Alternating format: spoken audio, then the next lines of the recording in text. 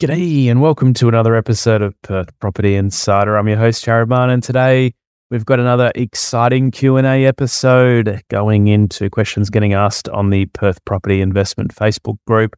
If you're not already a member, head on over, search on Facebook Perth Property Investment, find us, add the group and get involved. We love getting questions on there and opinions from everyone, helping each other out with investing in Perth. So today I'm going to go through some of those questions, particularly the ones I think can add value to all the listeners.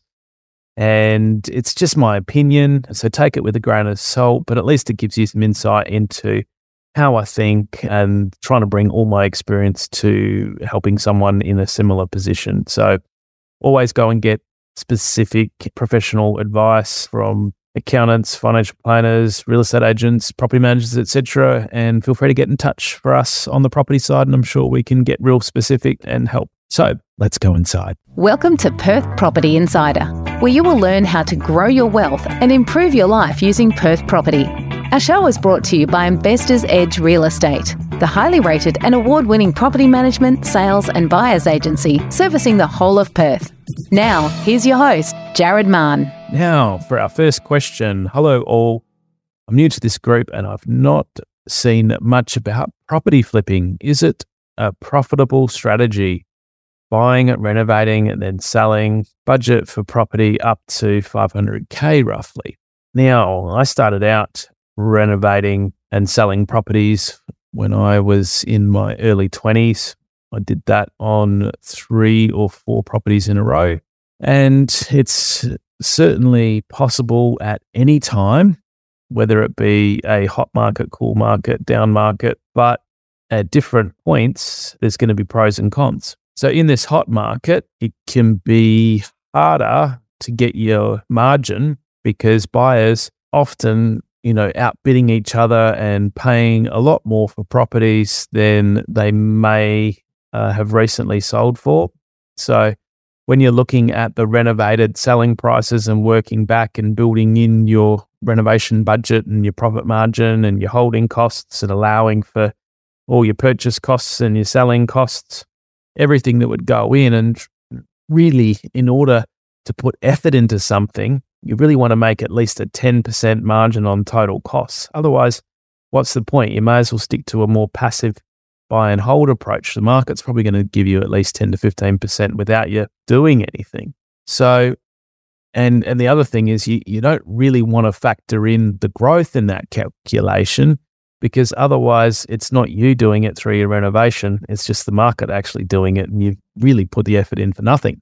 So it is more possible. Very hard at the 500,000 price point though, because properties are a lot more cookie cutter-ish. They're the sort of same. The ceiling on prices won't be as high. So you may find that, renovated properties are selling for 600, low 600s. By the time you work that back with the cost of trades and everything, you've got to be very accurate with what you're factoring in, because we all know that they've all gone up.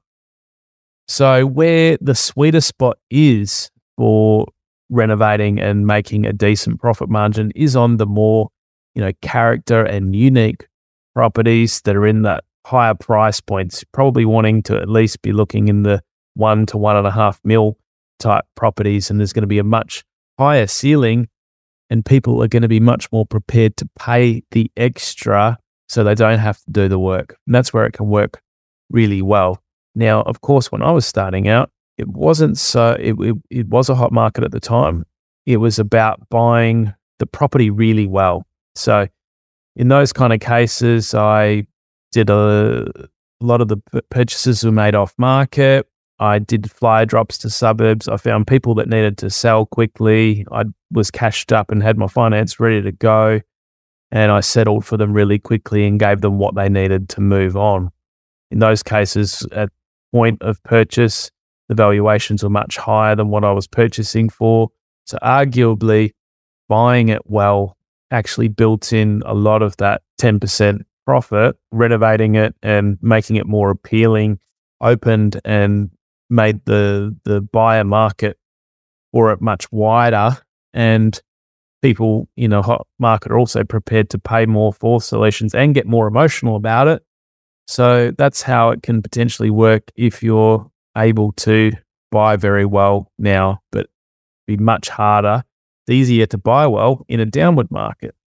And of course, in a downward market, the challenge is that the renovated price that you're counting on, by the time you get there, it can be very hard to get that price.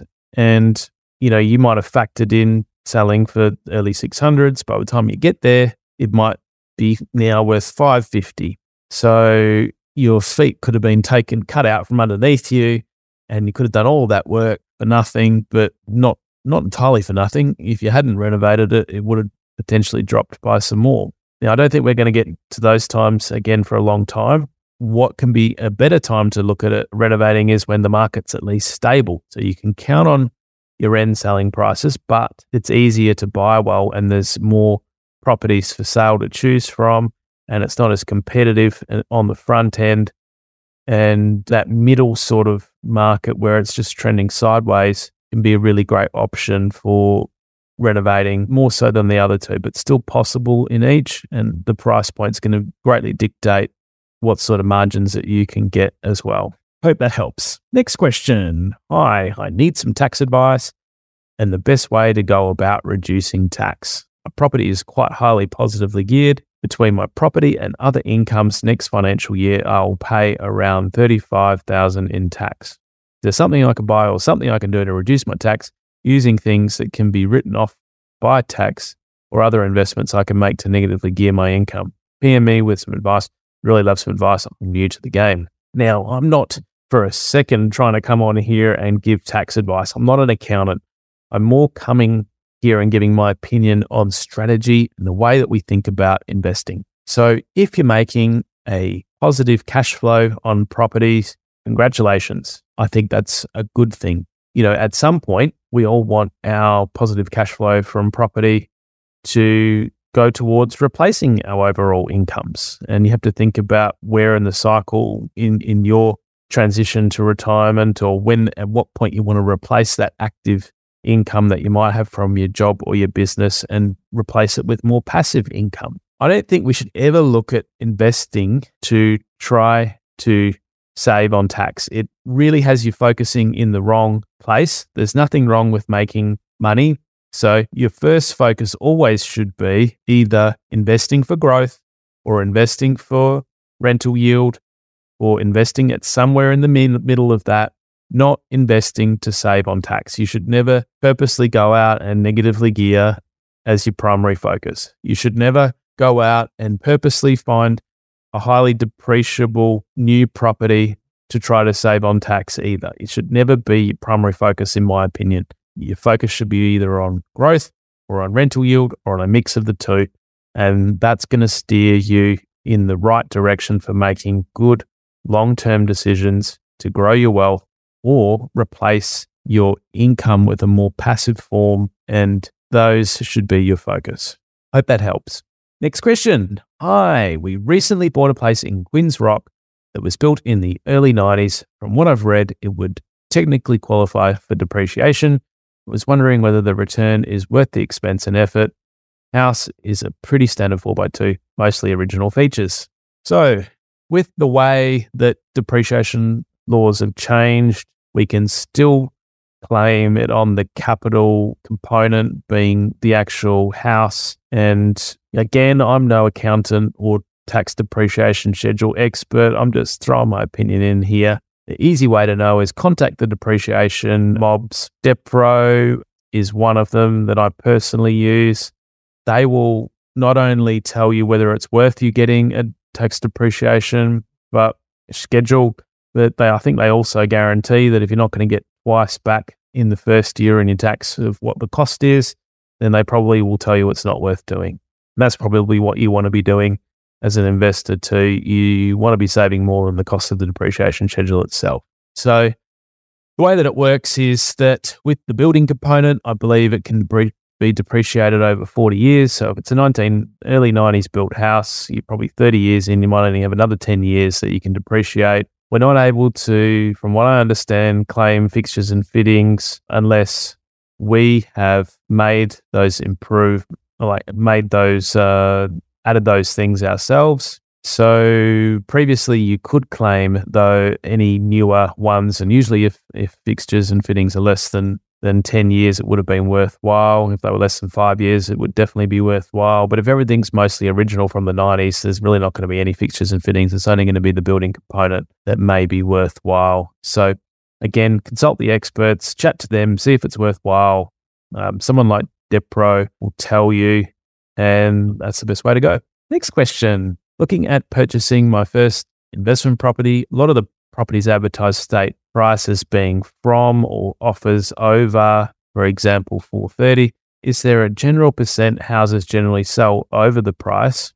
And where do you start negotiating when prices offers over 430? Is it worth using a buyer's agent for a purchase when my max is 450? Thank you. This really does show in the question the overall sort of lack of understanding for intrinsic value. And I'm trying to say that without being insulting. I'm trying to help here. So take my opinion here kindly, please. What you should always look through to is what is the property actually worth, and have a clear price in mind that the maximum you should go up to before you go entering the negotiation. I recorded an episode a few episodes back on Property Valuation 101. So I think that one would really help you look at the 9 keys for evaluating a price, come up with that price, and that may be less than the asking price. It may be the same, or it may be more. You should use that price that you come up with as informing the max price that you're going to pay for the property. It's not going to be a percentage or an amount relative to the asking price, because the asking price could be set over and above what it's worth, or it could be priced really attractively and be priced less than what the market might think it's worth. What determines worth ultimately is what someone's prepared to pay for it. So it'd also be going off of feedback from the agent as to how much other interest they've got. Speak with other local agents in the area to find out what other properties have gone under offer for. And, we also have our property price reviews that we can do, where I not only just look at the price, I look at how saleable and rentable it is, and give you feedback in line with our trifecta criteria on how does the location, the area, and the property all stack up to determine whether it's going to make a good investment. Now, look, this kind of price point is getting very hard, and it's a valid question to ask that when your budget's limited, should you be putting some of that deposit budget towards a buyer's agent? And probably when you're starting out and you're still asking and pondering some of these basics, it may be worth still using a buyer's agent, I think, and, avoiding mistakes and still making the best purchase you can with their guidance. We've started offering a buyer's agent service, so do get in touch, and happy to look at how we can help. Next question. I just bought a 2014 built 5x2 on a beautiful street in Manning, North Manning Road, and it's on 880 square meters. The house, pool, etc. takes up most of the block. As just my principal place of residence, would this be considered a good or even great investment? Thanks. Now, very often, a principal place of residence is the most amount we're ever going to spend on a single property. So in my view, why should we not also be making this our greatest investment? And that's how I've approached the buying of our principal place of residence each time. And whether it makes a good investment or not, well, that really comes down, I think, to holding it up to our trifecta criteria. How does the location measured up? How has Manning done in the history?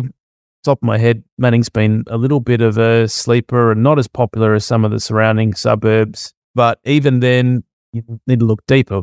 Which school catchments does it fall into in that area? Is there any Homes West nearby? Yes, even premium suburbs can have Homes West around them. So you don't really want them directly neighbouring and surrounding the property. What are the neighbours like? What's the streetscape like? You're then going to drill deeper down to look at how has this specific property performed over the whole time it's been built. It was built in 2014, so how's it gone over that time period? How's it gone compared to other houses over that time period? That's going to give you a real insight as to whether it's stacking up as to be a good investment, or whether it's not going to be as great. So when you buy an older property, it is easier to look back at greater period of time and have greater history to go by in guiding you. But if you're buying into a good suburb, good area, good property and its surrounds, if it's appealing as well, you then need to, at the property level, be looking at how widely appealing is this property? Does it have any major negatives that's going to hold it back from being desirable? I'm guessing with it being a 5x2, it should be fairly generous. Does it have at least 2 living areas? Are the bedrooms all a decent size? How is the property laid out? And is all of that, fairly conventional and desirable?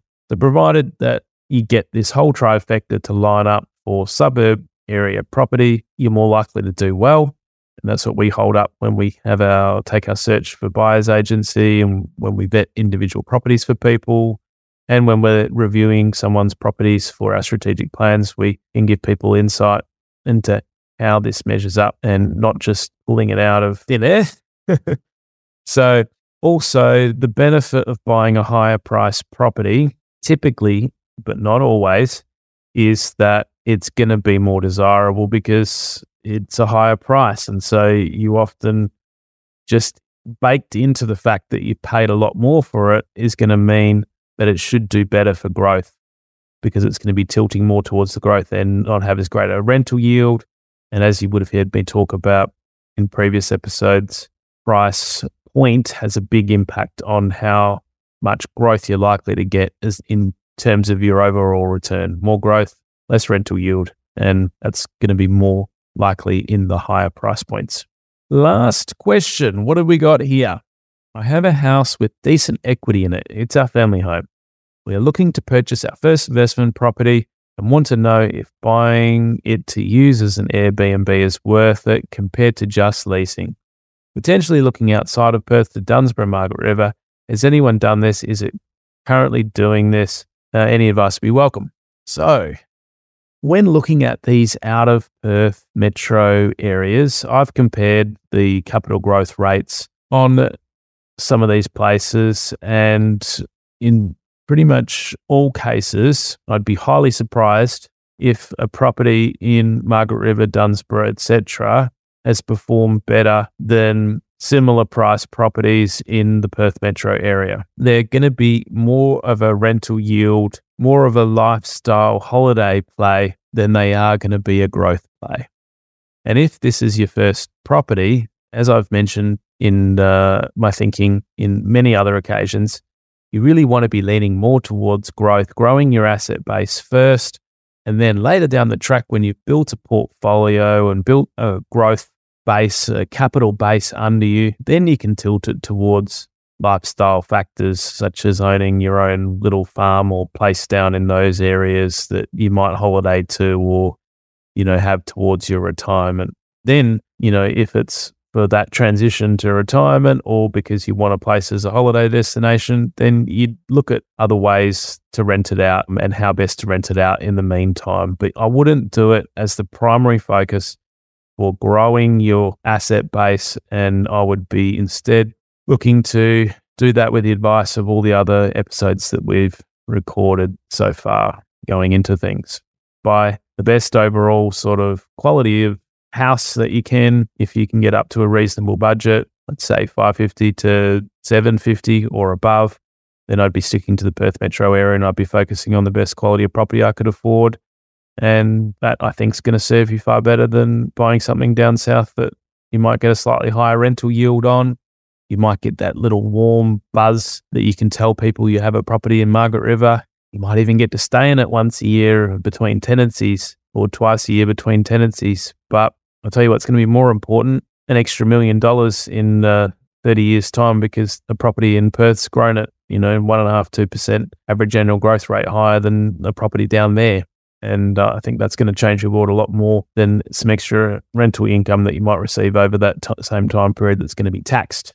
Now, if you did end up buying down there, is it worth looking at Airbnb versus traditional leasing? Well, it really comes down to, can you find the right property manager to look after it Airbnb style? It can be very difficult, especially in the country areas, to have this managed tightly, as tight as it needs to be. The person needs to be varying the room rates, the rates of the house continuously. They need to manage the turnovers, which can be quite frequent. All that cleaning and extra maintenance needs to be coordinated. It can be a lot more intensive. There isn't that many managers down south that do it. So a lot of people end up managing it themselves. And it's ideal if you're already living down there, renting out a part of a property, as a lot of them do. And that's great when you're on site and you can be hands-on, you can coordinate it and you can make it all work with your own management, but very difficult to do when you're from Perth. May end up being a nightmare to manage it out that way if you don't find the right manager.